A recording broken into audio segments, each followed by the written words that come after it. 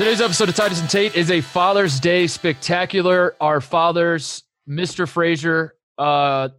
Titus, that's what we're calling them right now. We're gonna get them on the line in a little bit, and we're going to talk to them. And I still have no idea if this is going to be a good idea or the worst idea we've ever had. But in honor of Father's Day, we thought, what better way to honor our dads than to give them airtime to talk about how much they hate us, I guess. I don't know where this is going to go, Tate. I don't know what's going to happen. We have no idea. In fact, my dad's already reaching out, asking all the awkward questions you would imagine. What should he call your dad? They've never met in real life.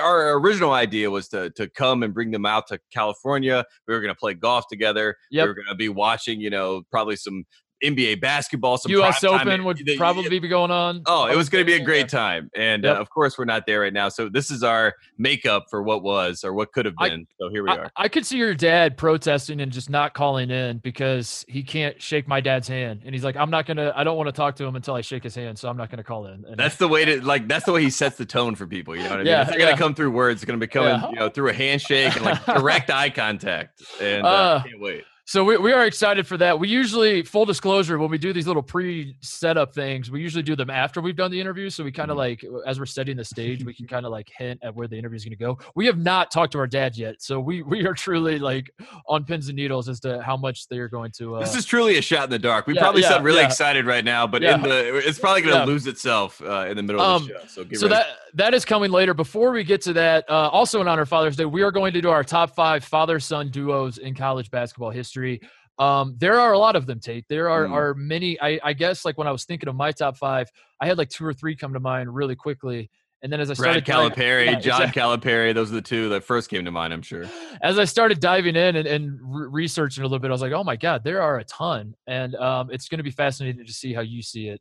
Because I really struggled to come up with my top 5. So we're gonna go through those today too. It's gonna be a lot of fun because like you said, I had my own top 5, and then we had the research, the great research department at Fox sent us an update with all the people, and I'm like, oh my God, I had no idea that there was. I was like, I forgot about them. Wow, that makes a lot of sense. So then we got the numbers, and I've crunched those numbers with my own mind. And I've got a top 5, and I'm ready to go. Finally, I am finishing my week-long stay in Colorado, Boulder/Denver. I'm kind of staying in between, dipping my toes in both.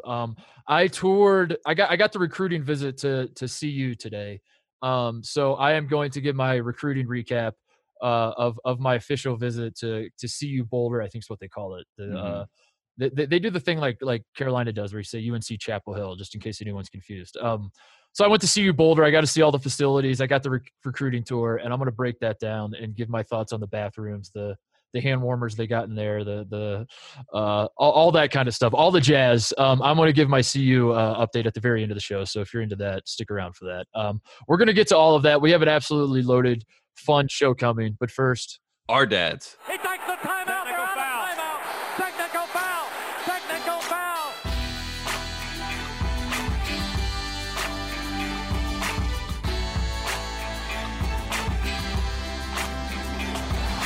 All right, it's Thursday afternoon. Our fathers are patiently waiting on the line, Tate, and I'm scared to make them wait too long, lest they yell at us. So let's rip through our top 5 father-son duos in college basketball history so we can get to the entree of the show, which is our dads hijacking the show.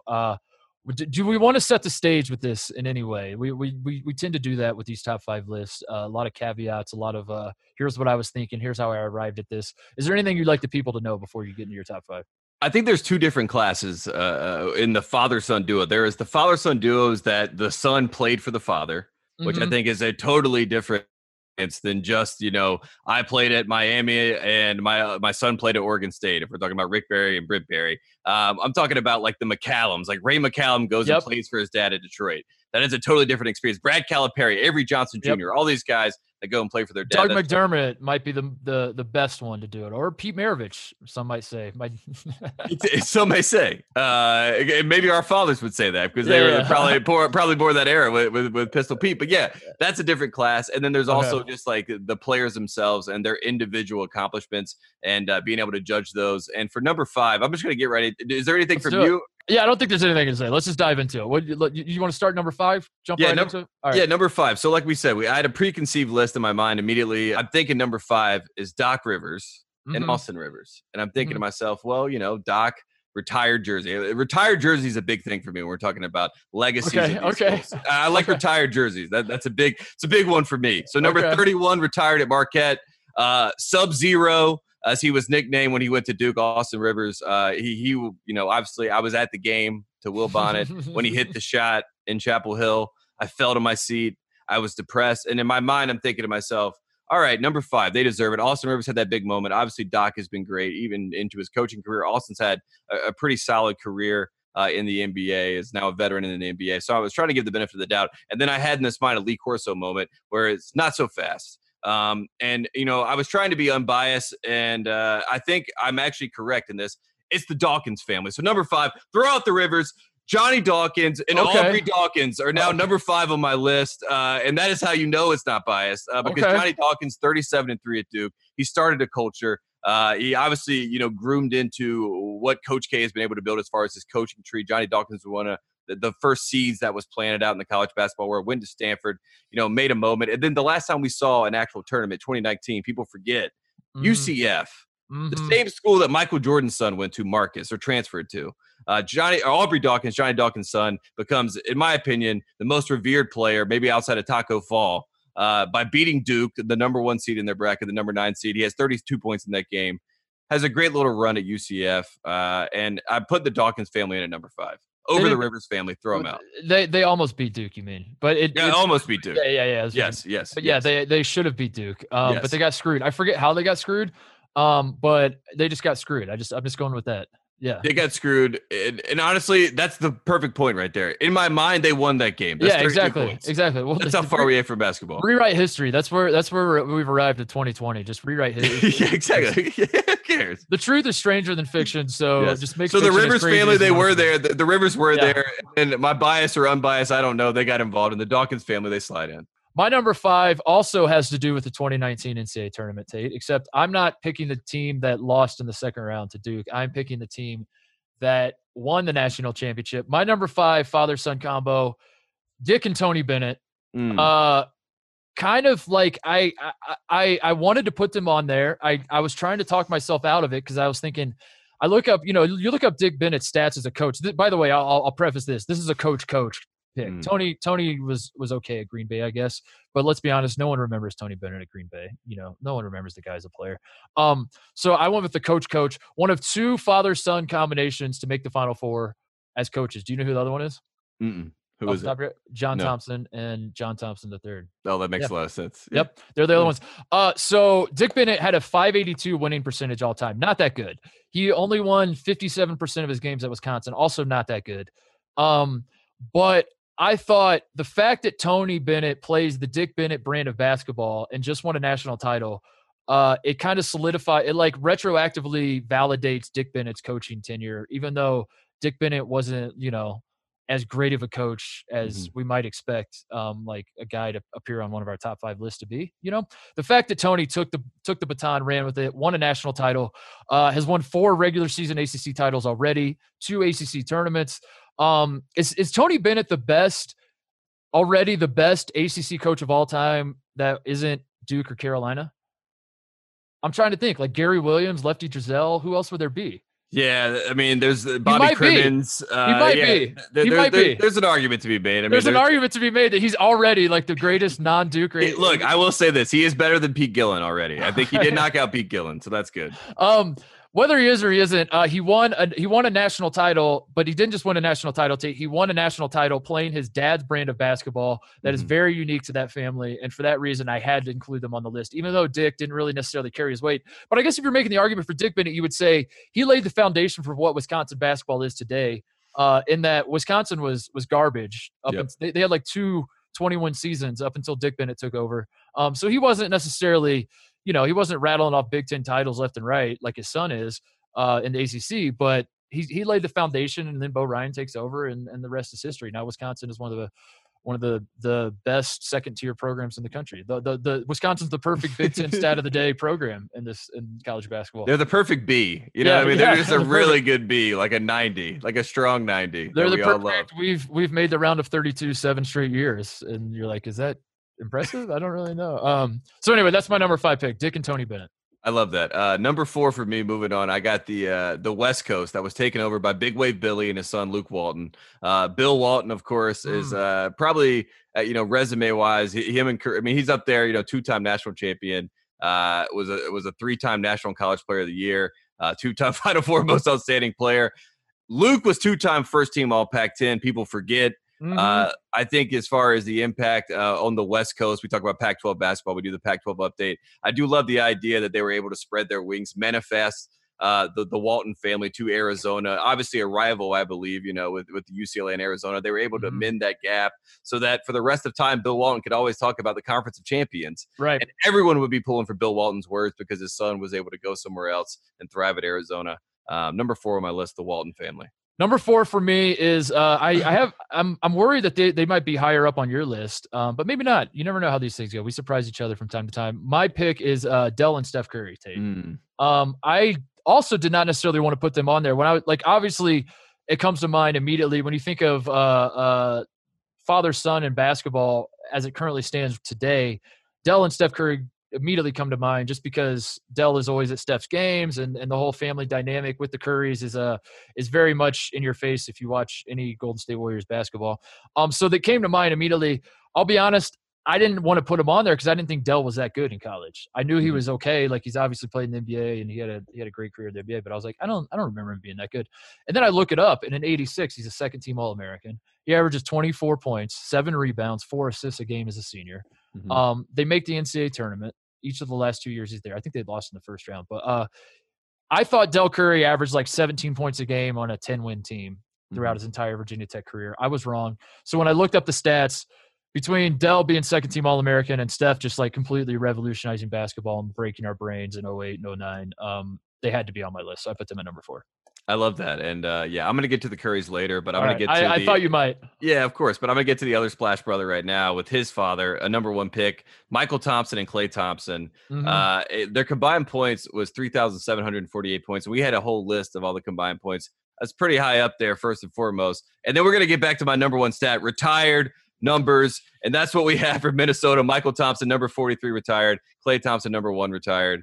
These are obviously huge moments for both these guys. They obviously they stamped themselves on their programs, which I think is a big important part of this whole thing. I don't know how to quantify it other than retired jerseys. Yeah. But Michael Thompson and Klay Thompson, obviously Klay's been great, but Michael Thompson was the number 1 pick. He's a colorful commentator now on Twitter. For people that don't follow Michael Thompson, go follow him. He's hilarious. But he was a great basketball player as well, 2-time All-American.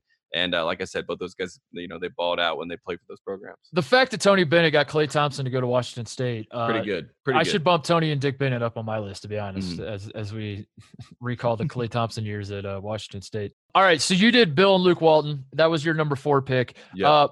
My number 3 pick is another father-son combination that was UCLA, Arizona. It is the lesser known. I think if you say father-son of UCLA and Arizona, most people probably think of the Waltons. What they might not think of is Henry and Mike Bibby, Tate. I have them at number 3 on my list. They are the only father-son duo. Stick with me on this one. Big Ten stat of the day coming. They are the only father-son duo to win national titles and also be first-team All-Americans. Not in the same year. Mike was not in the same year. Henry was. Henry Bibby, a million years ago, playing for John Wooden, was a starting point guard for 3 national championship UCLA teams. First-team All-American in 1972. Of course, Mike wins the title as a freshman in 1997. This was back when having a freshman point guard win a national championship was a massive deal. And then he kind of like opened the floodgates. There's probably someone that did it before him, but that's how I remember it. Is he did it, and then in 2003, McNamara does it, and 2012, Marcus Teague, which is funnier as more time goes by. Yeah. And then 2019, Kihei Clark started as a freshman for Virginia. But then Mike Bibby, his sophomore year, comes back. He's first-team All-American. He's Pac-10 Player of the Year. I think when you look at the totality of those 2 guys, neither guy was like necessarily a blockbuster, like can't miss, this guy's an absolute legend of the game per se. But they were both first-team All-Americans, and they both won national titles. What more do you want from a basketball player? I mean, that's a great father-son combo. So I have them at number 3, the Bibbies. I love that. It's good. That's one of those ones too, where this is what we were talking about. We had so many options, you know what I mean? As you go through Yeah. this, like at first I was going to be pretty funny with this. I was like, Mark Gottfried and Cameron Gottfried, it's John Calipari, Brad Calipari. And I was going to run through the gamut. And then as you do that, you're just like, wow, this is going to be really disrespectful. Or maybe even like Coach K and like Wojo, something funny or like that. Austin Rivers and Tyler Zeller. Who's there you go. Every Sundom when you hit the. Yeah. Wow, that hurt. Yeah, Tyler Zeller, where are you? Tyler Zeller, come on the show. We've had Cody. Now it's time for Tyler to come on the show. I'm gonna pat myself on the back for that one. That was the best. That's the best thing I've ever. I just remember everyone on the team being like, "We told TZ to close out," and I'm like, "Well, you should have told him more. You should have told him more. Close out." He's not going to drive. He was never going to drive, Mark Titus. That's when I knew that the 3-point line was too much. Pace and space has gone too far when Austin Rivers just pulled up from there. Coach K hated that shot, for the record. He'll admit it one day. All right, number 2 for me, the Maravich family. You mentioned them earlier. Press and Pete. This is basically because I think that Press invented the model of college basketball by using the clout of and the talent of your child to then wedge your way into a job. Press was in North Carolina State. He had this great kid, Pistol Pete, as we all know, was dribbling around town. Everyone's like, man, this guy's unbelievable. And he's like, well, whoever wants him, you get me. And, 3-time unanimous NCAA first-team All-American, career record holder for total points, averaged 44.2 points per game. We can talk about all that Pistol Pete did, but the fact that his dad controlled the whole process is baller. He took LSU and made them a basketball program. You talk about like creating an institution out of nothing, something out of nothing. They did that together. And I think it was their only postseason appearance in the 24-year span was gifted by Pistol Pete and Press. And that's what's like the CBI. They didn't make the tournament, did they? No. That was their only postseason appearance. They had. I have the CBI, sure. I have. No, I don't think he ever made the tournament. I don't think Pistol Pete ever made. No, he never made the tournament. That was their only postseason appearance in their history. Happened with him his junior year. I have more. Should you tell me I have more NCAA tournament rebounds than Pistol Pete, one of the greatest college basketball players of all time? Yes. Take that to the bank. I like your rationale. Spoiler alert, I do not have the Maraviches on my list. And the reason why it's because Press Maravich was a horrible basketball coach. He was not, Pete was obviously one of the 3 best players of all time. It's probably Kareem, Walton, and Pete in some order, Pistol Pete. Someone will throw Leitner in there. You're wrong. No. It's probably those 3 in some order. Ralph Sampson, maybe. I would take Ralph Sampson over Christian Leitner for sure. Ralph Sampson lost to Chaminade. Oh my gosh. So you can't. I mean, I don't know. I love the silver swords, but not that much. So Pete's obviously carrying his weight in the relationship, but Press, like, he pulls him down so much by just being not good as a basketball coach. So I didn't want to put them on there. But you bring up a good point. Is that he laid the foundation for modern college basketball of the recruiting, the shady nepotism. The nepotism angle. So, you want my kid? Yeah. Nice to meet you. I'm the new coach. He was fired from NC State. Is that the reason? Yes, I believe he left so. in NC State. Yes. Yeah. That spin zone for NC State. That's actually a good thing because now, as everyone points to NC State as being cheaters with the Dennis Smith situation, they can point back to the Pete Maravich thing and be like, we did it, like that's not something we stand for historically. This is a one-time, this is a blip. This is not a bomb because historically we've been in these positions and we've not cheated. We told Press Maravich to kick rocks. We don't care how good your son is. We don't play that game. But how perfect would it be if NC State had Pistol Pete to brag about? But everyone says that Michael Jordan is the greatest basketball player of all time, but they had Pistol Pete who averaged 44 points a game, and they have all these records sold on to. So they would just be scrambling and losing their minds. You talk about the GOAT debate. You think LeBron fans are crazy? If NC State had Pistol Pete, they would be on message boards every day spamming people with Pistol Pete videos. That's a good point. And letting people know that he was the greatest basketball player of all time. That would be awesome if NC State and Carolina both had 2 guys that were better than anybody that Duke has. And then Coach K was the coach. So Duke's out of it. So it's like the player fight is North Carolina. That's a good point. That's a good point. But they couldn't handle it. So you're right. That would too have much. That's too much power. It's better to have the inferiority complex from NC State. My number 2, Scott and Sean May Tate. A biased pick for the 2 of us. Obviously, Sean May represents the North Carolina angle of this for you. Scott May is the Indiana angle for this. but it's not just biased in that sense. This pick isn't just the pick because it's biased, because they're Indiana and Carolina. They are here's a little caveat for them and why I put them at number 2. They are the only father-son combination to win national titles as the best players on their team. Would you refute that? Was Sean May the best player? I know he won most outstanding player.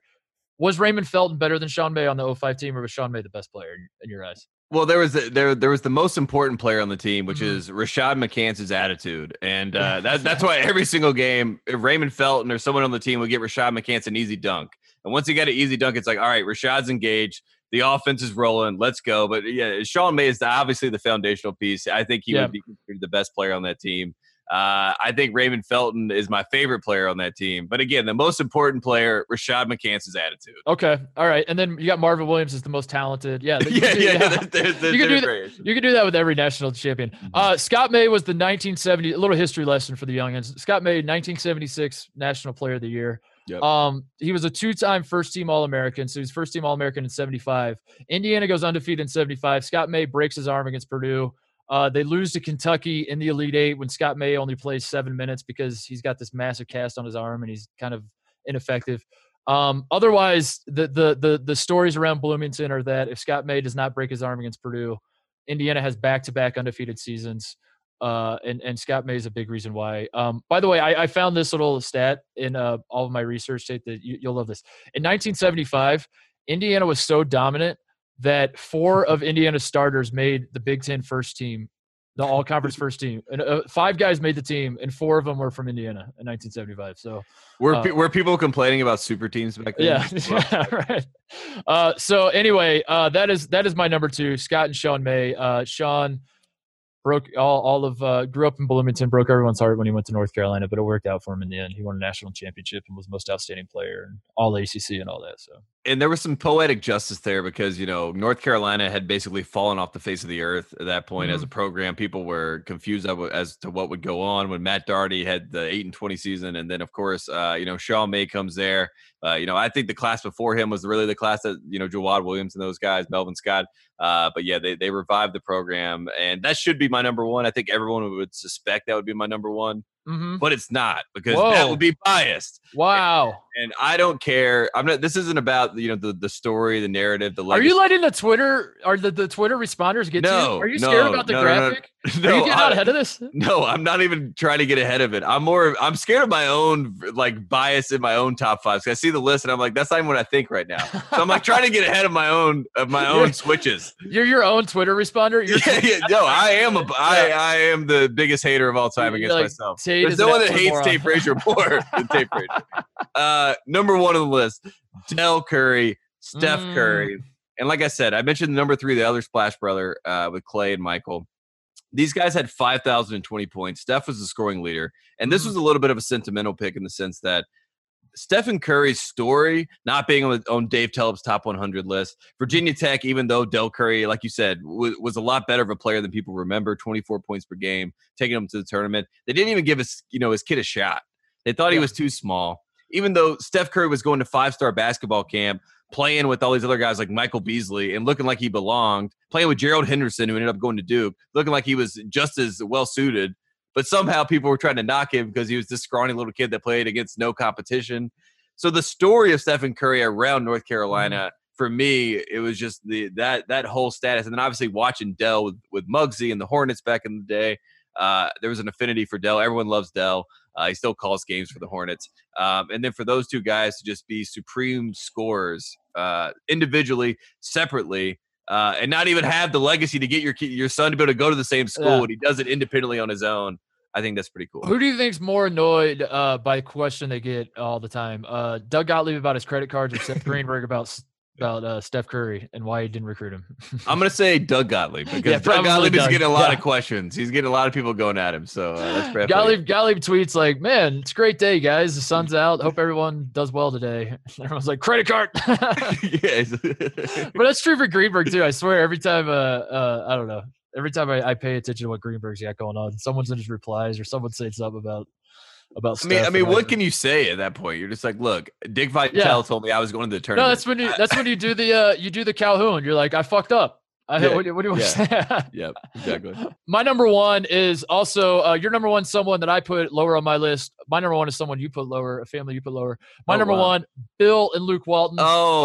Bill Walton, for me, is the second best player of all time behind Kareem. He is a 3-time National Player of the Year. His stats will blow your mind if you go look him up. The man, in 3 years at Westwood, averaged 20 points, 16 rebounds, Tate, and 5.5 assists per game. A 3-time National Player of the Year. He was undefeated his first 2 years. Everyone remembers Digger Phelps beats him in South Bend to snap the UCLA streak. It's Digger's crowning accomplishment. He brings. That's why he was on TV with the highlighter for the next 30 years. He made the rest of his career out of that one win. People forget that a week later, Notre Dame goes to Westwood and they play in Pauley. Because it was like a rivalry. They do home and home in the same season. Notre Dame goes out to Los Angeles a week later. UCLA beats the piss out of them. UCLA goes on in Walton's senior year. They lose in double overtime to NC State and David Thompson. That game was played in Greensboro, North Carolina. I think Walton lose like 2 more games that season. I want to say in Oregon. They do the Oregon trip. But anyway, he never loses. Bill Walton never lost a game by more than 5 points. He's an all-time legend. And when I was thinking about this, I was thinking all that has to happen for Bill Walton to fall from the number 1 spot is for Luke to not be as good as I remember. And then I go up and look up Luke. I get a refresher. Luke Walton was as good as I remember. 2-time first team All Pac-10. He averaged his 2 seasons as a starter at Arizona. He averaged 13 points, 6.5 rebounds, and 6 assists a game. Pretty good. The Waltons are pretty good passers. I think that needs to be underscored here, is that the Walton family knows how to pass the ball. So Luke led a team to number 1. We already talked about it earlier. They were ranked number 1 for most of his senior year. So Luke definitely did enough for me to pair that with one of the greatest players to ever play the game.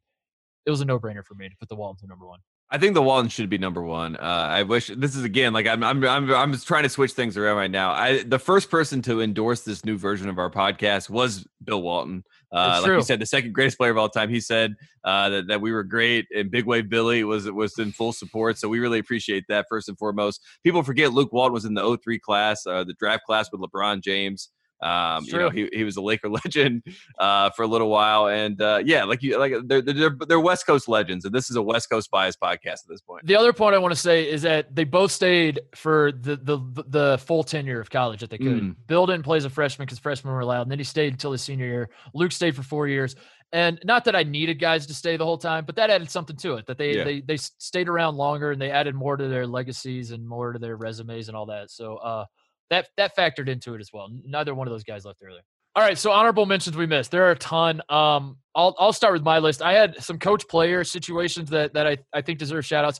Tubby and Saul Smith. Saul wasn't necessarily a great player, but they're the only father-son combination to win a national title together. Do you know that, Tate?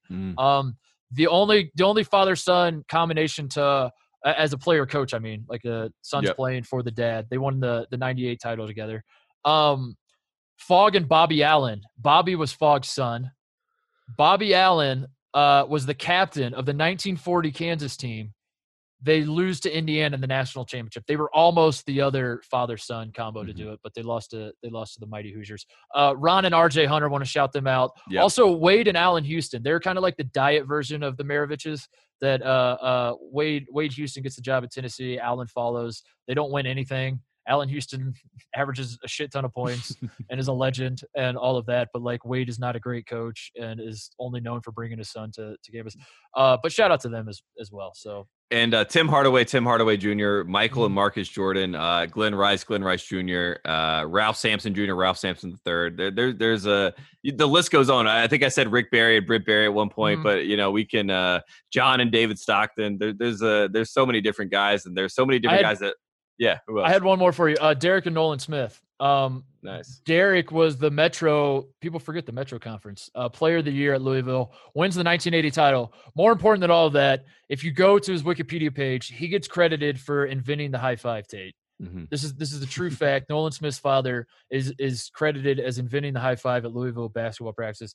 Meanwhile, Nolan won the 2010 title. They're father-son combo that won national titles together. So shout them out as well. And Nolan Smith is also a guy that could be a future Duke head coach. We never know. So where is he on the Coach K successor power rankings? Is he in the top 10? We got to put him in the top 10. I think he's number 6, a very, very strong 6. All right, and trying to climb.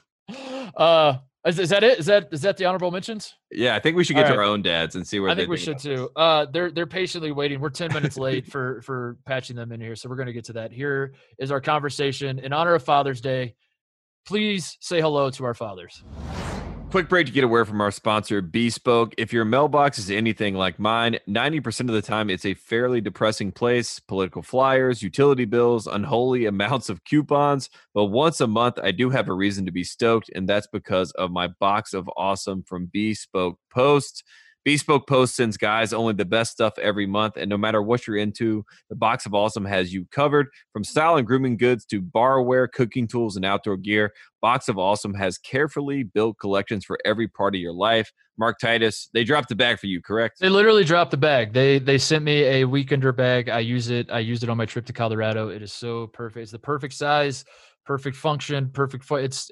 I will never use another bag to go anywhere.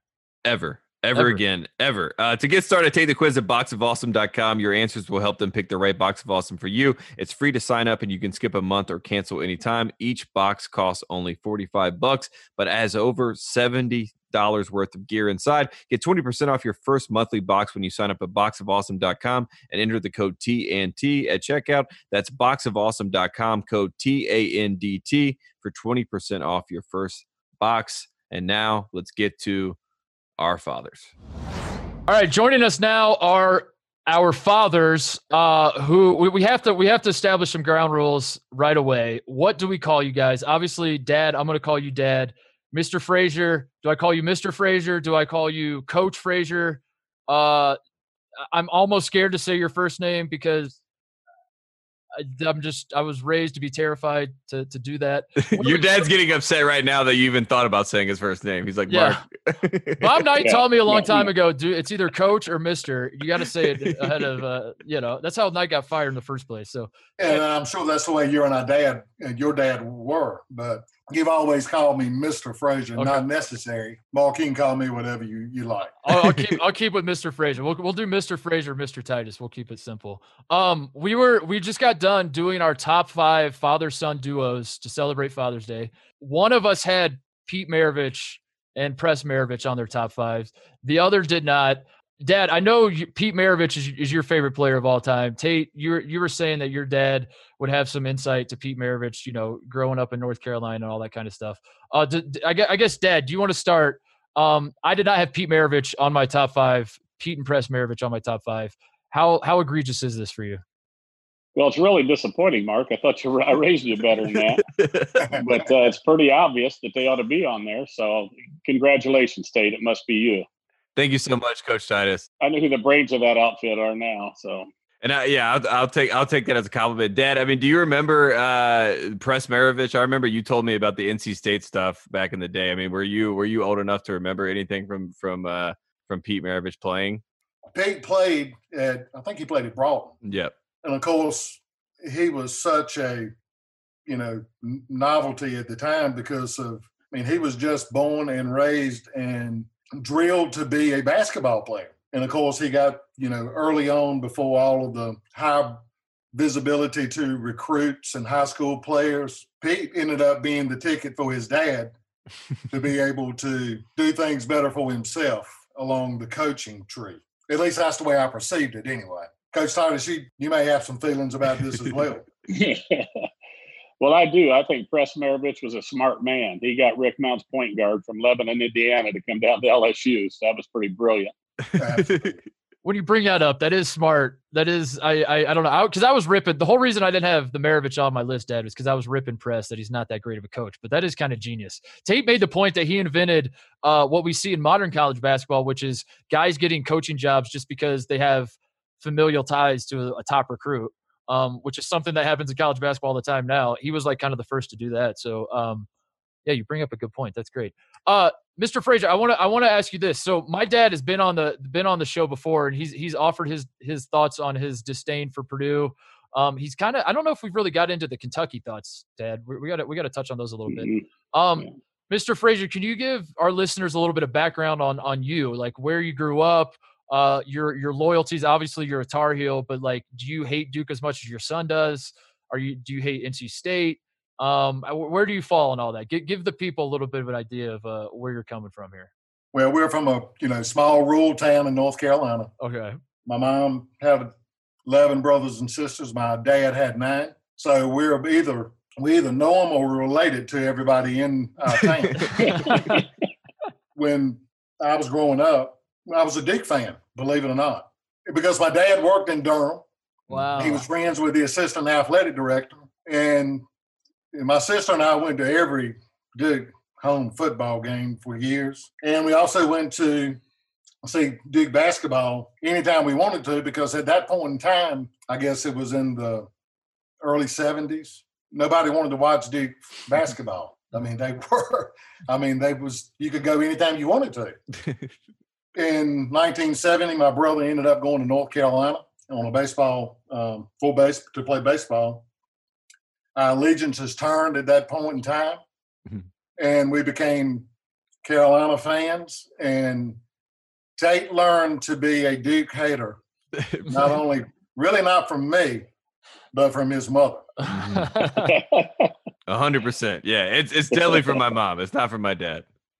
Who absolutely cannot say the word without making a very ugly face. And Mark, you've seen that before. I have seen it. Yeah, it's wild. Yeah, it's hilarious. Oh, that's good. While we're on Tobacco Road, I want to talk about Coach Smith, Dean Smith. Obviously, Mr. Frazier, you were around growing up around you got to see the Dean Smith heyday. He had a very lengthy run in North Carolina, as we all know, legendary. But what stands out to me with you two guys, you two being the fathers on the show here, you kind of grew up and were influenced or cheered for teams that were coached by two very, very, very different types of coaches, types of men, in Bob Knight and Dean Smith. But since we're on Tobacco Road right now, let's focus on Coach Smith. Your thoughts as an outsider on Dean Smith, as a guy who grew up in Indiana. You kind of shared your thoughts on Knight when you came on the first time that, Right. you weren't necessarily like a Bob Knight disciple, but whatever, you did grow up in an environment where like everybody kind of had a little Bob Knight in them if you were a basketball coach in Indiana. What were your thoughts on Dean Smith as an outsider, watching Dean Smith basically run his program the exact opposite way of Bob Knight? Well, it really was the exact opposite, Mark, because I always looked at Coach Smith as one who would take his talent and adjust to it, even though he had, certainly access to recruit whoever he wanted and could mold take his thoughts and make his players conform like Knight did. But Knight wouldn't do that. I mean, he wouldn't allow players any other freedom than what he wanted them to have. And I think Dean Smith was smart enough to have an exceptional player and adjust his philosophies according to the players he had. And I don't think Coach Knight would do that. Like I said last time, I think Coach Knight took some good players and made them great, and some great players and made them good. But I think the great players that came to North Carolina were still great when they left there. Yeah. Yeah, in the 1981 title game, I think it's kind of like Titus and I, we kind of point to that game as a tipping point in both of our, our times, because Isaiah Thomas, he has 23 points in that game. Indiana wins, breaks the heart of North Carolina and James Worthy and Sam Perkins, and Indiana's on top of the world. That sort of confirmed to the world that Dean Smith would never be Coach Knight. Coach Knight was sort of on a different level. Did it feel that way at the time in 1981? Because if you ask my mom, she blames Ronald Reagan being shot. Well, yeah, I was gonna say nothing illustrates the difference between Dean Smith and Bob Knight like Ronald Reagan being shot, and Bob Knight's like, we're playing the damn game, and Dean's like, are we sure we should play the game? Well, that game, Knight had players that did exactly what he wanted. And the unsung player from that game, in my opinion, is no relation to Isaiah, is Jimmy Thomas. I mean, Jimmy ended up making the all-tournament team, or the Final Four all-tournament team. And he had a great game, but obviously so did Isaiah and Landon Turner. Coach Titus, you just could not be more spot on with the unsung star of the 81 game. I thought everybody on Indiana's team's last name was Thomas. I mean, at the start of the second half, and if I remember this right, Indiana's defense was relentless. And they came out in the first 3 minutes of the second half and basically took, a game that was not going to be anything but a defensive game probably anyway, and a 10-point lead in that game was like 20 to me. Mm-hmm. And Jim Thomas was phenomenal. And Isaiah Thomas was as much on the defensive end that game as he was on the offensive end to me. James Worthy got 3 fouls early in that game, if I remember, too. Now it's adding up. Ronald Reagan has been shot. They got foul trouble early on. There it is. I'm not saying anything about the officiating. We play defense in the Big Ten, Coach. I mean, that's just what we do. You know, I really and truly, I think that Carolina was surprised. They had already played Indiana that year. We had already played them in December, I believe, and beat them in Chapel Hill. And yeah, those games don't count. Yeah, they don't. I mean, they are immaterial. The difference in that game was Carolina's defense against Indiana. Mm-hmm. And I'm convinced that Coach Knight did not forget that game, and he learned from it, and he made damn sure that when they played again, he wasn't going to be beat at his game twice. And he wasn't. Is that retroactive that people look back and pretend like Dean Smith, there were questions around whether he could win the big one, or was that actually a thing in the moment? Like, you know, this guy's a great coach, but man, is he ever going to win a national title? Can you do it? Can you win a national title playing Dean Smith's brand of basketball? Was that like a real thing back then? Absolutely. In 1981, I still had not gotten over 1977. So it was, it really was the expected. Every year you're going to be in the conversation. When he got to the big moment, several times there was never that moment where he got the big prize. So it was definitely, I don't think it bothered him as much as it bothered everybody else. It bothered you? It absolutely bothered me. Yeah. It bothered Tate's mom, I imagine, a little bit. Oh, absolutely. Yeah. There's no doubt about that. That's 100%. How about Coach Knight, Mr. Frazier? Your thoughts as a guy, like we already said, the very different philosophies towards the game. I imagine you probably were happy that Dean Smith coached at North Carolina instead of Bob Knight. But was there any party that like respected Bob Knight, or it's okay for you to be like, no, I didn't respect a guy that yelled at his players and grabbed him by the throat and all that. I can't wait to see this answer, because he's like, yeah, that's how we coach. What was your perception as a man growing up in the Dean Smith shadow of Bob Knight? I thought Coach Knight was phenomenal. I think he had a very different way of getting out of players. I think your dad said it really well on the front end. He took, some good players and made them great, and made some great players maybe good. Mm-hmm. But he had a system, and he had a way. And, I always thought about the difference between Coach Smith and Coach Knight was they both were great teachers, and they were teachers. And I remember reading Coach Wooden saying that Coach Knight was the best teacher of basketball he ever saw. I think Coach Smith was also a great teacher, but he nurtured a little bit players. He kind of guilted them into trying to do what he wanted them to do. And it appeared that Coach Knight was more of a demanding coach that, I'm running the ship, I'm the general, and this is how things are going to do. And if you listen to me, I'm not only going to make you a better basketball player, I'm going to make you a better person. Mm-hmm. For all the things that you hear about Coach Knight that are not positive, it's always been amazing to me that you very seldom hear any of his lettermen have anything but good things to say. Mm-hmm. So that tells me that there's a story behind the story with Coach Knight as well. And he and Dean Smith would not have been friends. And I say friends, I don't think they were social friends, but I think there was a huge respect between the two, and that probably really came to light during the 1976 Olympics, when Scott May and Quinn Buckner were part of that team that spent a lot of time in Chapel Hill. And I think Coach Knight probably spent some time there as well. Coach Titus, would you say the same about Coach Smith and Coach Knight? Because I feel like there are both teachers at the core of both of them. And Coach Knight was at 5-star basketball camp teaching all those guys, and he obviously prides himself on teaching the game of basketball and the fundamentals.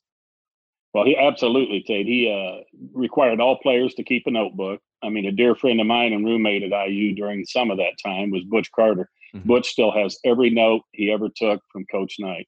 I had Coach Knight for a coaching class, required notebook. I still have the notebook. He expected detail. He expected accuracy. He expected thoroughness. I mean, he expected all of it. Very high expectations.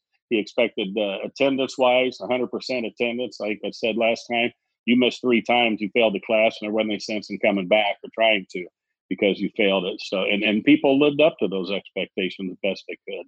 So, yeah, great teachers.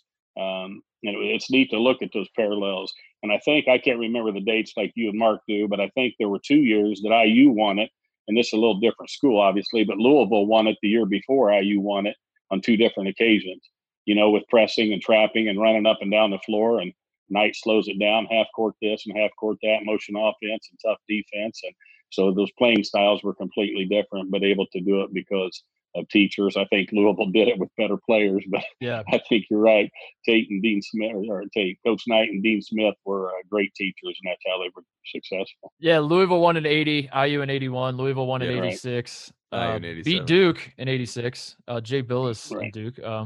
And IU won in 87. One thing I'm curious to ask both of you guys, obviously we're talking about the 1981 national title, and winning a national title is a big deal. But one sense that I get when I look back on college basketball and the path the sport has taken, it has become a sport that, as March Madness has just exploded in popularity in the 90s and 2000s and where we're at today, so much emphasis has been put on the NCAA tournament that the regular season conference titles, even the conference tournament titles, it's all been kind of de-emphasized.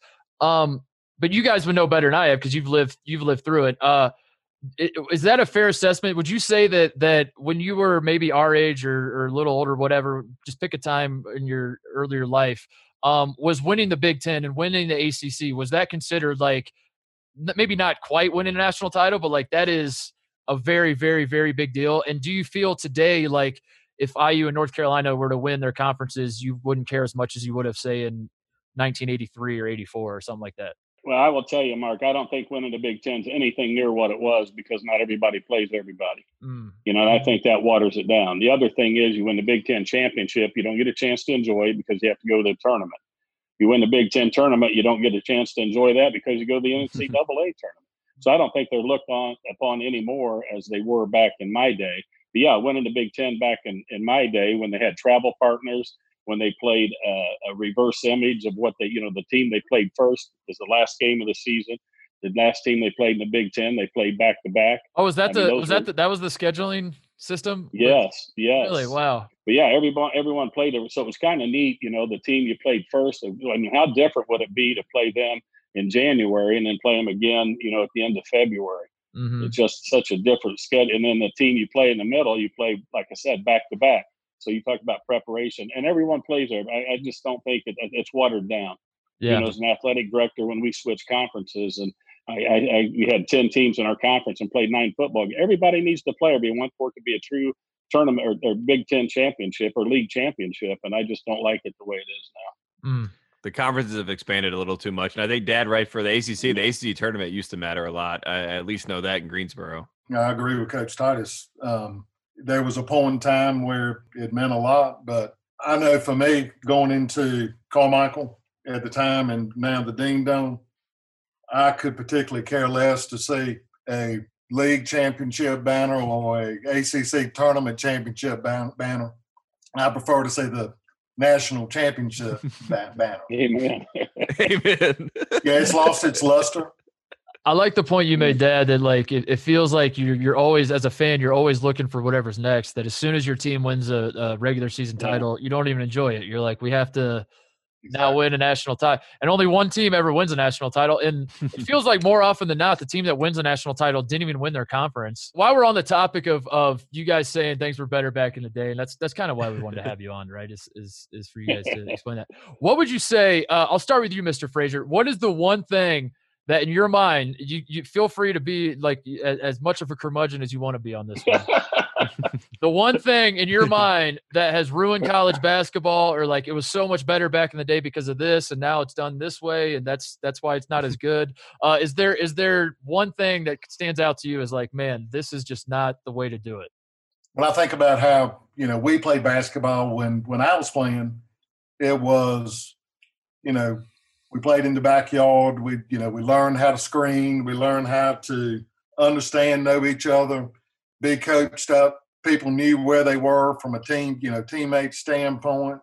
But one of the things that I think are a lot different today in the game than it was then, and I wish it had been that way when we played, today's game, you can palm the ball, you can carry it, you can travel, you can step back, all that stuff. David Rivers started all that carrying and palming the ball stuff, I think.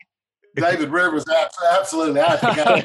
He was bouncing over top of his head. Now, hang on a second. How can you guys hate the hot dog but love Pistol Pete? That how do you reconcile those? It's not a hot dog when you're breaking the rules, Mark. You ain't getting away with it. Perfectly said. Dad, what about you? What's your thought on all this? What's the worst thing about modern college basketball? Take out the 3-point line. Take out the 3-point. Get rid of it. Watch the 81 championship game. Watching guys shoot bank shots from 12 feet. This is a personal attack, Dad. Your son would have no career if you took out the 3-point. I understand that, son. I'm sorry. That's how you know it's real. That's how you know it's a genuine opinion. It's real. Get rid of it. You go back and watch Bird and Magic. You don't miss that line. You don't miss a shot clock. You don't miss those things. Yeah. I love Dean Smith when he's running the four corners. Too bad people adjust. I had people four corner me, so I just four cornered them back. Dad, does your thoughts on the 3-point line have anything to do with the fact that Purdue in the last 2 or 3 years has become one of the best 3-point shooting teams in the country? No. Okay. No. I hated and guys, and Tate and Mr. Frazier, you don't know this, but I had a kid that hit 12 threes in one high school basketball game. In a separate game, hit 6 threes in a quarter. And I still hated the line. I was with Coach Knight. If you shoot that sucker from the other free throw line, the game ought to be over if you make it, or give 5 points for that.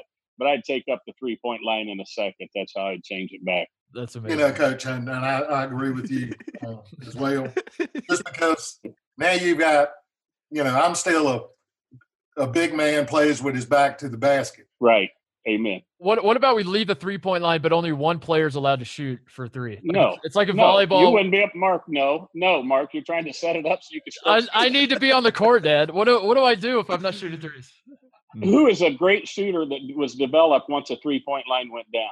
The Currys, maybe, and Mark Titus and Tate Frazier. I know those guys can fill it up from 3. But no, I mean, who the great, these kids start out chucking it. We have kids, and when they first touch a basketball, the first thing they do is go behind the 3-point line and shoot it from their hip. That's true. Instead of shooting shots that they can make and then working back. I mean, it's just, take up the line. Nobody'd miss it. Talking about that as well is Coach Smith, being a mathematician, and he was a percentages guy. Taking a 3-point shot during his heyday was what he wanted you to do. He wanted you to take that shot. Right. That still lives through Roy Williams, I believe, to this day. Mm-hmm. And it frustrates me still to this day because sometimes the 3-point line is the equalizer for a lesser talented team. Tate has heard me forever and a day say you have to defend the dribble penetration pitch out for the 3.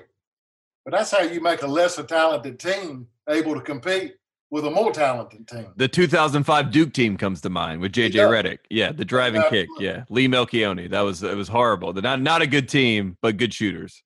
And that's let me say this, Mark. That's looking at the offensive side. Defensively, if we go on a 5-7 point run, the next guy I want to check up the 3 on the other team is a worse shooter on the floor. And with AAU and those kids not being able to count how many shots they take, they only look at is points. I want that kid to chuck one up from 3 because we're on a roll and we're going to continue to be on a roll because that kid feels like it's his turn. And that's what I think that line's created. Mr. Frazier, how about the opposite to that question? Is there anything about the college game today that you think is better than it was back in your day? And you're encouraged. Okay, if the answer is no. to be honest, I like the game the way it was. Yes. Amen. Yes. Yes. I mean, I'm with you, Dad, on this. Oh, I love it. That's great. That's great, Dad. Do you feel the same way? Oh, absolutely. The things the equipment's better. The shoes are nicer. You know, I know you like Chuck Taylor's, Mark, but they created a few blisters back in my day. We had a piece of wood on concrete flooring. Then it was the wood, and then I had about a quarter of an inch of rubber on my Chuck Taylors, and we had a lot of blisters. So thankfully, the equipment's better, the shoes are better, the basketballs are better, the arenas are better. I think the fan experience, I mean, in the arena, not the game itself, are better. So that's about it. But otherwise, the game needs to go back to what it once was. High def TV, you can watch every game now. You know, I'm sure you don't have to move bunny ears to. You know, that's got to be better. That has to count for something. What are your thoughts on the NCAA tournament? Should you know, because we were talking earlier about like the importance of conference titles, and Mr. Frazier, you brought up the point that winning the ACC tournament was your ticket in.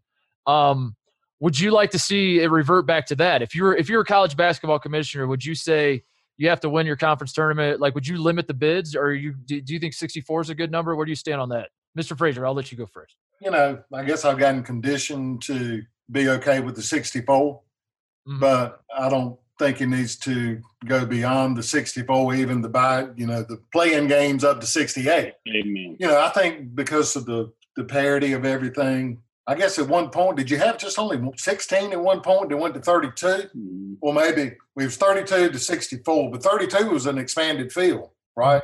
Yeah, it was. I wouldn't like to see it go beyond, you know, the 64 teams. I mean, I think it's in a good place right now. And look, you know, that all that is about the ability to get the TV revenue anyway. Amen.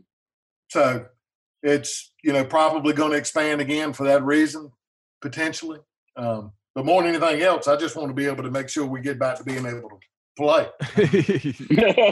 In 85, when they expanded to 64 teams, I feel like that might have been the moment that the NIT no longer mattered. But I always hear about how, mostly from you, Dad, that the NIT once upon a time was maybe not exactly equal to an NCAA tournament championship, but it was a really big deal. And winning the NIT was like something you would actually celebrate, instead of when we won it in 2008, we were all just looking at each other like, do we clap? What should we do here? Is that a fair, do you think it was 1985? Was it before then, after then? Like when do you feel like the NIT, Dad, stopped mattering? And did it actually matter? Yeah, it mattered. IU beat Purdue in 79 to win the championship at Madison Square. Of course it mattered. No, I mean, you look at it now, they had 32 NCAA tournament teams in the NIT. That is true, because yeah. it expanded to 64. So those teams were playing in a separate tournament. It was really a good tournament. I still contend today, Mark, not that anybody wants to play in the NIT, but doing like you guys did in 2008, winning the NIT is better than losing the first round of the NCAA tournament. No. Oh, yeah. Just that experience of playing. Let me play as many as I can. I don't want to play. I don't want to play. I want free stuff. I want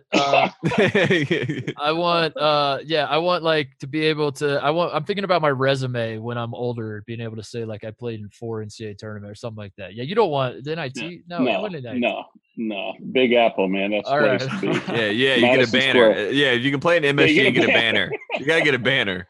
That's what it was all about, to play in Madison Square Garden at the time. Yep. 1971, Carolina won the NIT. And I thought that was, they'd won the national championship. 1972, they go to the Final Four, losing the semifinals to Florida State, of all teams, believe it or not. And I would have much rather, I was more proud of the NIT 71 championship than the 72 loss in the Final Four. And that would never be the case. Yeah, I know. It's just like crazy to hear you say that out loud, because it just seems so crazy. I don't know. It seems insane, but I believe you. I believe you that's actually how you feel. All right, let's wrap this thing up. We'll let you guys go, because you guys are just getting warmed up, and Lord knows we get you two talking. This could go on for hours. Before we do, Father's Day this weekend. I love you, Dad. You're the best.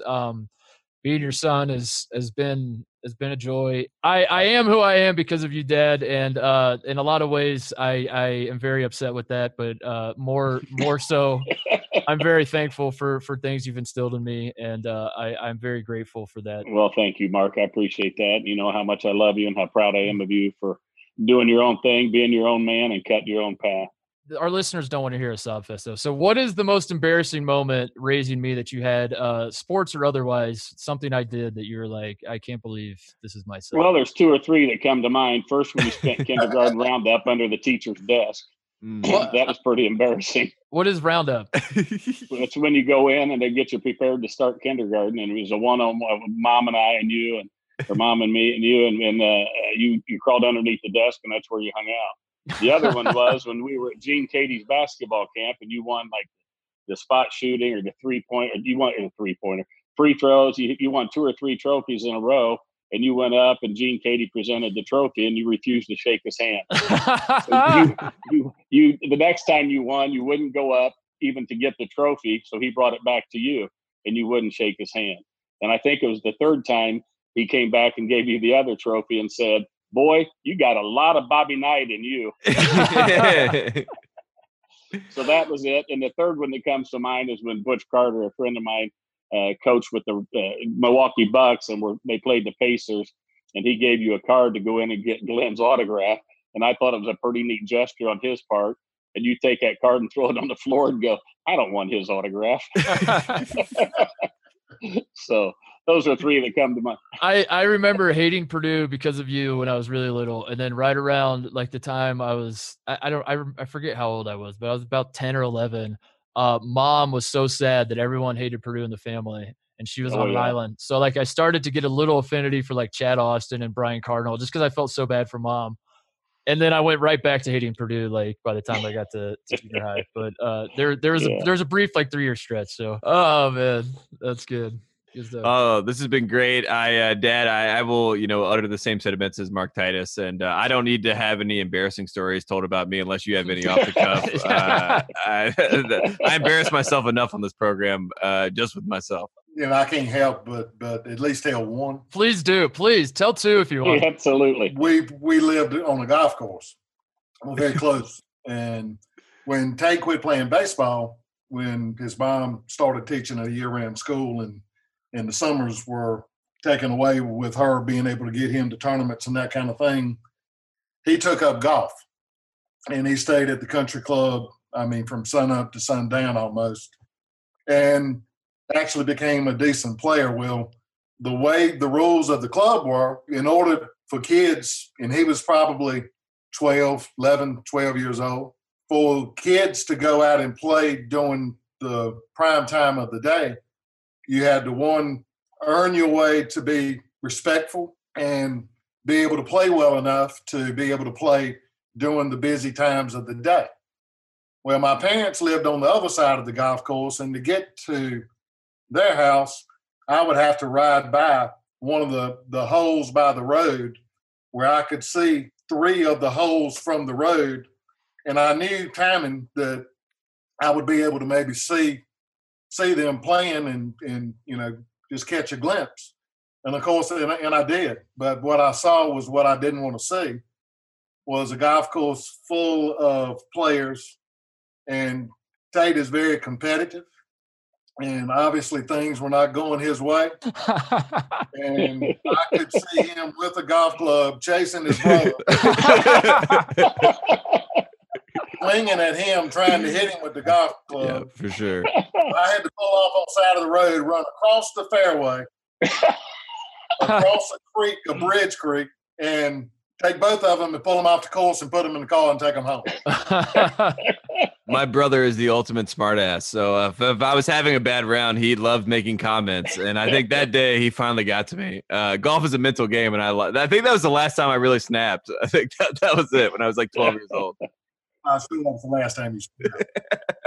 When my dad and you, Mr. Frazier, come out to LA and we finally get the round of golf we've been talking about for a long time and we all play together. Initially, I wanted it to be me and Tate versus the dads, but I'm thinking I might want you on my side, Mr. Frazier. I think maybe you we and I can take him, Tate. Yeah, there you go. We'll team up. Yeah, we'll swap it out. That's perfect. I'm thinking we That's team right. up. We do psychological warfare on Tate because my dad has a little bit of that in him as well. He has the nickname of Small Bucket Bill is what they call him because he will on his approach shot he'll shank it. He'll just drop another one out of his pocket. He'll hit that one fat, so he'll drop another one out of his pocket. Before long, he's hit like 7 or 8 balls.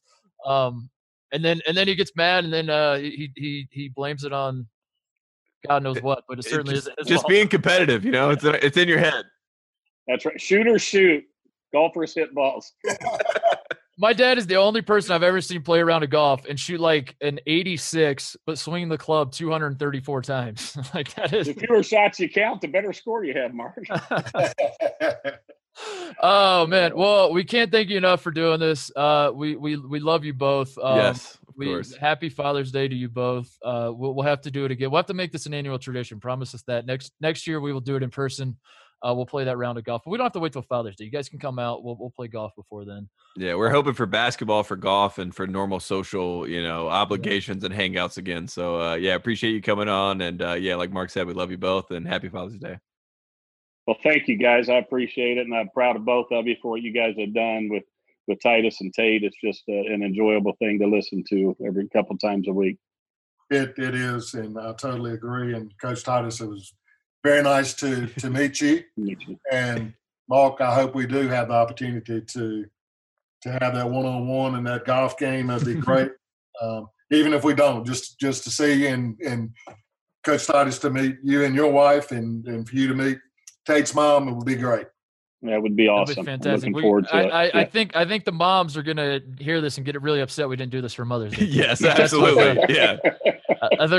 I think we're gonna have to run this back in May for Mother's Day. Yeah. Billy is upset right now. She's downstairs. Mrs. Frazier is 100%. We turn the microphone on. I'm just gonna mute mine and let her go because that'll be something. We're gonna hear about Ronald Reagan, that's for sure. Early on. That's awesome. All right, love you guys. Happy Father's Day. All right, Tate. I thought that went pretty well. I thought I don't know. I was worried. It took, full disclosure, it did take about 15 to 20 minutes to get everything set up. My dad couldn't figure out the technology. This is the first time he's used Zoom. Everyone else in the world has been using Zoom left and right for during this quarantine period. My dad apparently not. This is the first time he's ever used it, but he figured it out, and I thought it went well having the fathers on. Yeah, it's one of those things where I feel like on this show a lot of times we're talking about random things that happened in the 1960s, the 1970s, and the 1980s, and those are times where we weren't really around. Obviously, people are like, "Oh, anyone can just look up this stuff," but no, our dads just talked about it all the time. So we kind of just had it. Even if we didn't want to know about it, it just sort of was like we were like an amoeba. It's just sort of our nervous system just took it in. Yeah, that wasn't. We remember everything that they were talking about. The intent was it's Father's Day. We love our dads, and we just want to do something special for them and with them. But I think the collateral thing that is coming from this is it's providing those that listen to the show an origin story for you and I as to how we got to where how do they exist? When you grow up with those two guys, just at all times talking about college basketball, just as you said, it just seeps into the fiber of your being, and you can't get it out. It's like herpes, I guess. It stays with you for life. My dad gave me college basketball herpes, and I'm going to get a phone call about that because my dad's listening back, and he just heard me say that. He's like, Mark, we had a great interview, and then things went off the rails pretty quickly. You spoiled it. One thing I wanted to bring up is your dad's handshake. I wanted to. I think I've talked about it on the show before.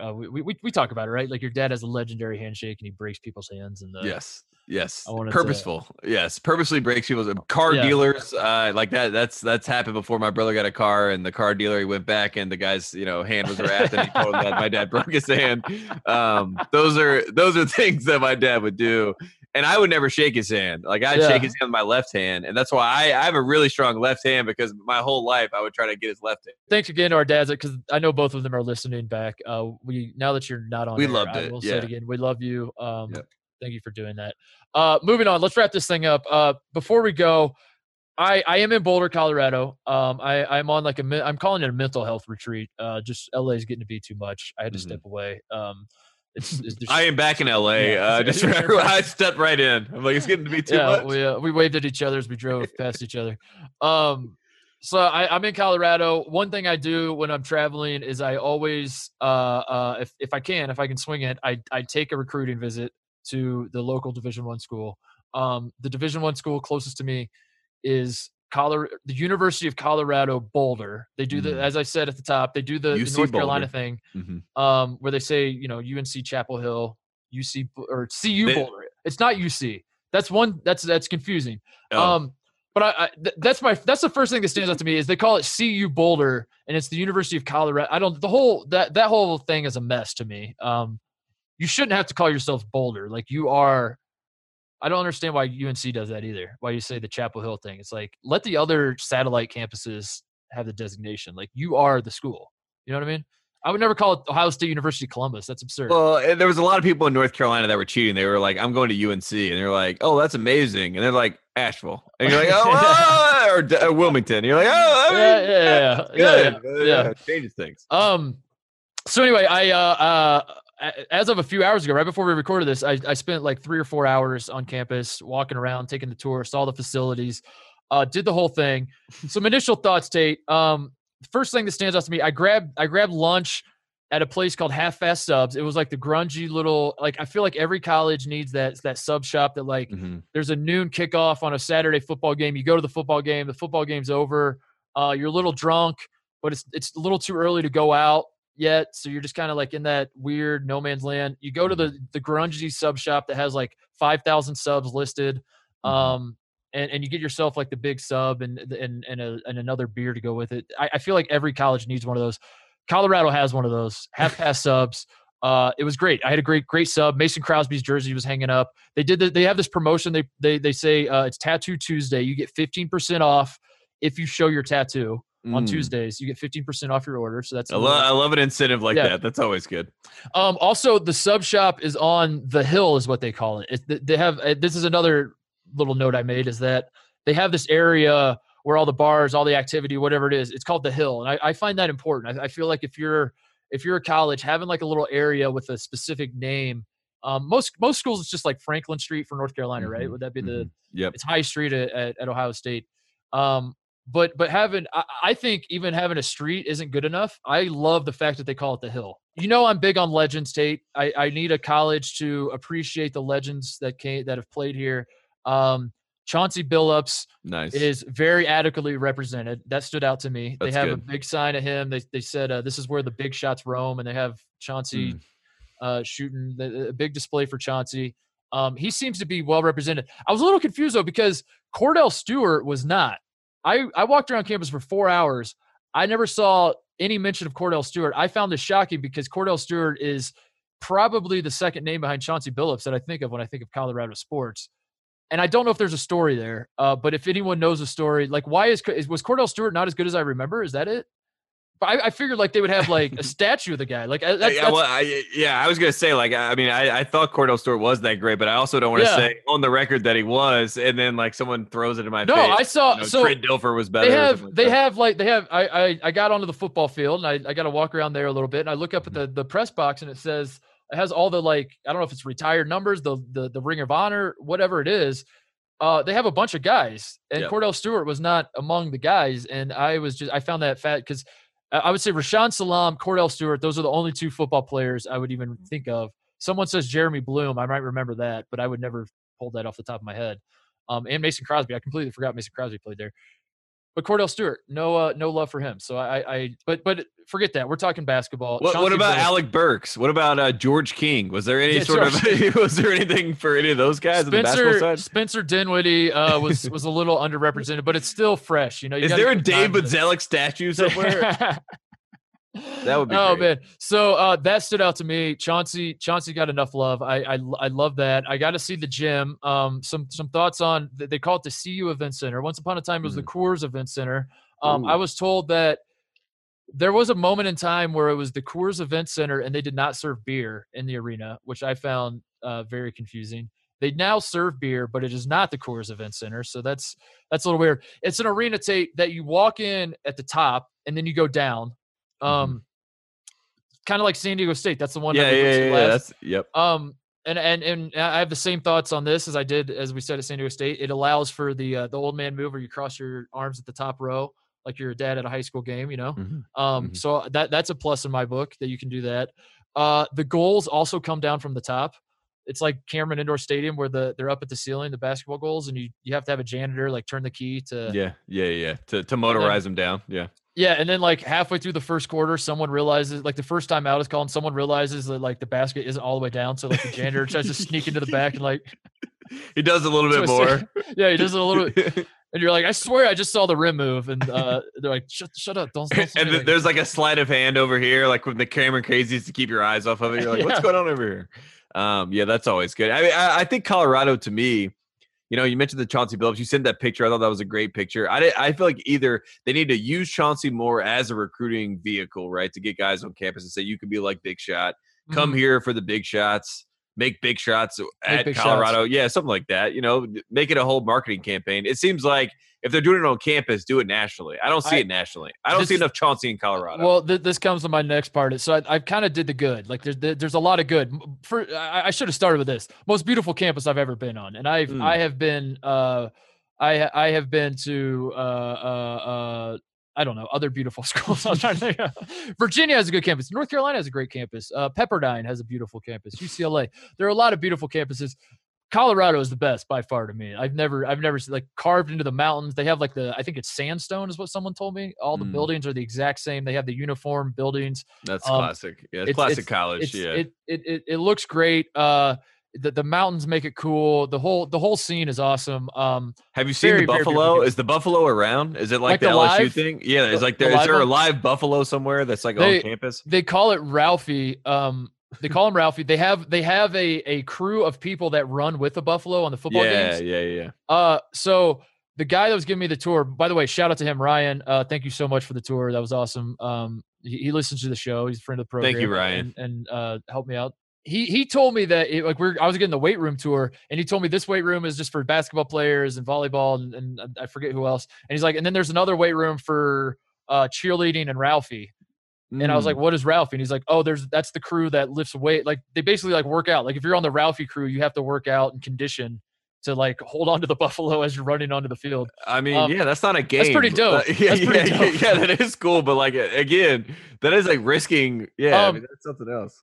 Beautiful campus. They show Chauncey love. They have the hill, the sub shop. All that is great. Love it all. Now we got to get to the things to fix, Tate, because as you're walking around this campus, you're scratching your head. You're like, how is Colorado not just dominating a powerhouse? I feel that way when I go to most college campuses. I'm like, this is beautiful. This is awesome. I'm having a great time. We were at SMU. We're like, how is SMU not a powerhouse? Yeah.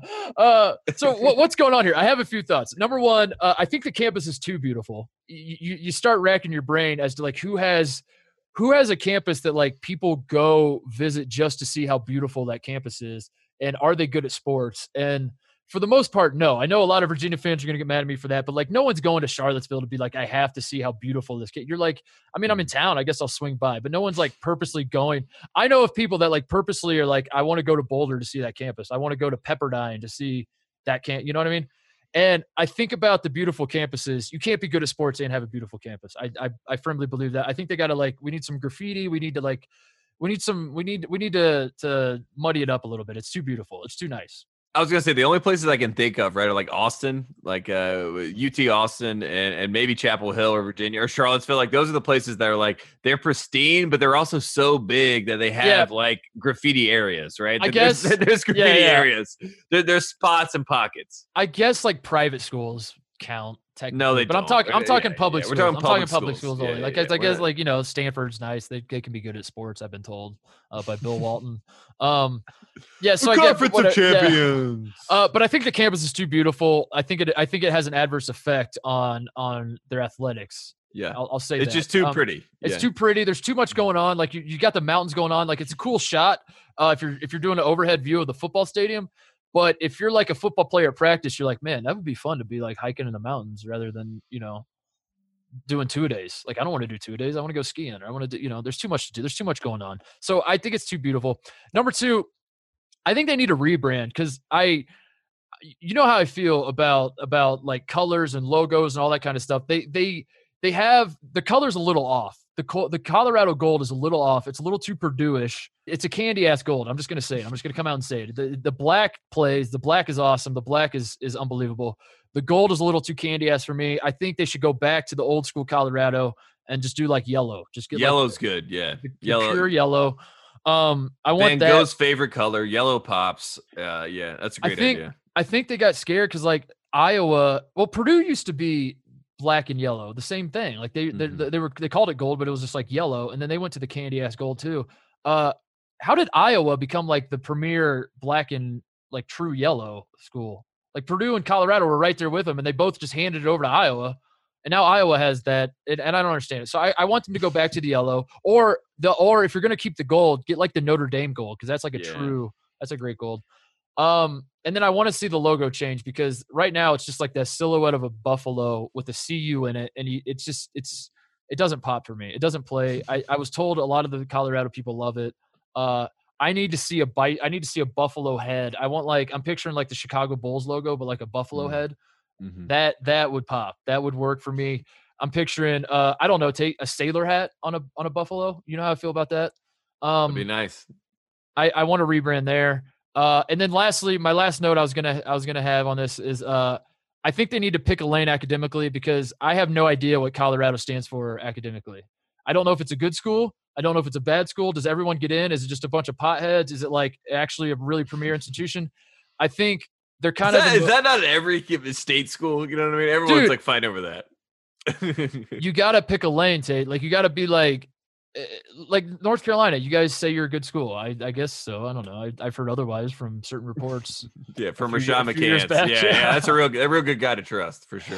But I have no idea what Colorado stands for. I don't know what like the premier, like what is the major that everyone majors in here. I have no idea. So I need you to pick a lane, even if it's a school that like is really easy to get into. Like Arizona State leans into it. Arizona State's like, you will get in here. This is a party school. We produce porn stars and will you get out? Yeah. That is the question. You will get in, but will you get out? Yeah. And it's like, okay, that's a brand. I understand that brand academically.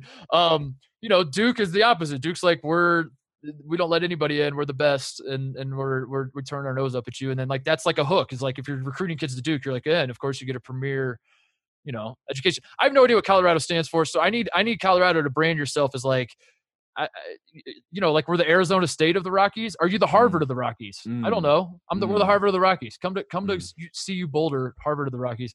That's pretty much it. That's all I had. I had other notes. I want to see Ralphie at basketball games. I was gonna say Ralphie at basketball games, like doing you're talking about Wake Forest with the motorcycle. If you have a Buffalo coming in full throttle, I think you're gonna get people excited. Obviously, Boulder's a little too weird. They have like every trash can you have like 5 options. It's like they care more about like saving the environment than winning games. And I think that's, listen, it's trying to win games. We can't be sorting our trash. Well, what is Bob Knight going to do? He's going to win games. You think Bob Knight's sorting his trash before, he goes out and plays North Carolina in 81? No, he didn't even care that the president was shot. Why would he care about whether he's cycling or landfill? You cannot yell Ort at Bob Knight and him, understand that. He's like, I don't know what Ort is, but get out of my face. So long story short, I love Colorado. I'm going to come back for a game. I love the altitude. They do lean into that. The football. Love altitude. Coming out of the visitors' locker room, there's a sign that says altitude warning. 5,000 whatever feet. Like they try to get in the opponent's head. It's like a whole thing. The gym was awesome. The campus is beautiful. But there are a few tweaks, and I think I'll come back for a game and I'll get in the athletic departments here and we'll make it happen. So that's my review. But thank you to Ryan of the CU ground. He's like the head groundskeeper at Colorado. Wow. Yeah, he's been there for 18 years. He told me. Got really excited when I asked him if you guys play on real grass or turf, and he's like, "We play on real grass, baby. We don't do turf." He said, "Never heard of turf. Never heard of turf." So, awesome visit. I would commit, but I'm a little too old, so I guess I'm not going to commit. But just soft verbal, soft verbal commit. Yeah. Soft verbal until I go to another town with a Division I school, and then you'll soft verbal there, and you move on to the next one. It's a great one. Yeah. So, all right, shout outs, closeouts. Shout out to Dan Wallach, who was on our program not too long ago talking about Zion Williamson. As expected, that was the words that they used, the Duke basketball account. They quote Daniel Wallach, as expected, Zion Williamson will not have to testify. The stay has been held, and it looks like Zion for now will not have to testify. So shout out to Daniel Wallach, getting Duke basketball to retweet him as their inside source. That was great. he was on this program first, so we have to shout that out. Yep, the Titus and Tate bump extends to Zion Williamson, who is not going to have to testify, just like Wallach basically told us. I want to shout out Nojel Eastern, who did not get into Michigan. He announced his transfer to Michigan, and Michigan was like, "I'm sorry, what are you trying to do here?" And apparently his credits didn't transfer. A lot of the internet chatter is that Michigan never wanted him, but then other people are saying that's not true because Juwan Howard actually talked about him in an interview one time. But at the same time, did Juwan Howard just do that because he felt bad and felt like he was supposed to? I don't know. My question to you, Tate, do you think Michigan ever reached out to Nojel? Because remember now, Nojel Eastern committed to Michigan like 48 hours after he entered the transfer. It was way too fast. Like there was no way that Michigan like waited until he entered the portal. They called him and then he decided, I'm going to go there. So my question to you, do you think Michigan actually knew that Nojel Eastern was coming to Michigan when he announced it? I do not think so, which is why I really love Nojel Eastern. I love the confidence. I love the bravado. I like the idea that you just put it out to the world. You manifest. It's very LeVar Ball. You know what I mean? Yeah. You just say it, and then you hope that it happens, and you live it. And I think Nojel Eastern put it out to the world. I am a Michigan basketball player. I would like to play for an NBA quality coach who would get me prepared for the next level. That coach, Juwan Howard, had no idea who Nojel Eastern was at the time, I'm sure. He was like, I need to look this kid up. He's like, sounds great. He watched the one game I watched. He's like, this kid looks great. No, he's like, I remember playing Purdue and he didn't do anything. Is this guy was he on Purdue? You said he did. Yeah. What's his last name? Nojel. I got a school for you. If you like candy ass gold and black, and you're looking for a school to go to, how about CU Boulder? Come to the Harvard of the Rockies, Nojel. No, that was the story of college basketball this week. Nojel Eastern did not get into Michigan. Also, want to shout out Ohio State, the Buckeyes. They scheduled Alabama Tate. Have to shout that out that Ohio State and Alabama will be playing each other in football. The game will take place. The first game of this home series will take place when Nick Saban is 76 years old. So I'm feeling good about the Buckeyes' chances because either Saban is going to be like in his Paterno, I have no idea what's going on phase of his career, or Alabama is going to be in a transition period where they're trying to figure out, how to live in a post. How to fire Lane Kiffin? They're like, how do we get rid of Lane Kiffin? Like, why did we hire this guy? I don't know what is going on, and that'll be great for Ohio State at that point. Also, shout out MLB for being back, but maybe not back, and also ruining baseball altogether by introducing the DH to the National League. You suck. I hate you. I hate the DH. I will always hate the DH. That's all I will say on the matter. Make the pitchers hit. I know they suck, but don't bail them out. That's a quitter's mentality to say, oh, you're bad at this? Oh, okay. Well, you poor little thing. Come sit over here. We'll have someone else do your job for you. No, learn how to swing a goddamn bat. Like, what are we doing coddling pitchers? It's ridiculous. It makes no sense. That's it. That's all I have. We're going to do the NBA update next week because there have been some wild developments in the NBA's quest to come back. But we had a packed show, so we didn't have time to really get into it this week. Yeah, and one last thing to shout out, DJ Carton, your boy from Ohio State, Wojo. I mentioned Wojo at the top of this podcast with Coach K being his father. He's doing great. Wojo's getting a lot of guys in, and Carton goes to Marquette, and he's immediately eligible. So the NCAA seems to do something right for the first time, which is good. Kentucky fans waiting anxiously to hear the word that Cade Cunningham. Yes. No, Cade Cunningham. Yeah, Olivier Sarr is not eligible, and then they're going to burn the world to the ground. That's how everyone else is getting waivers, but he's not going to. All right, that's the show. Thank you guys for listening. Happy Father's Day to all you fathers out there. Happy Father's Day to our fathers. We love you. Thanks you for coming on the show. Thank you to everyone else for listening. See you next time.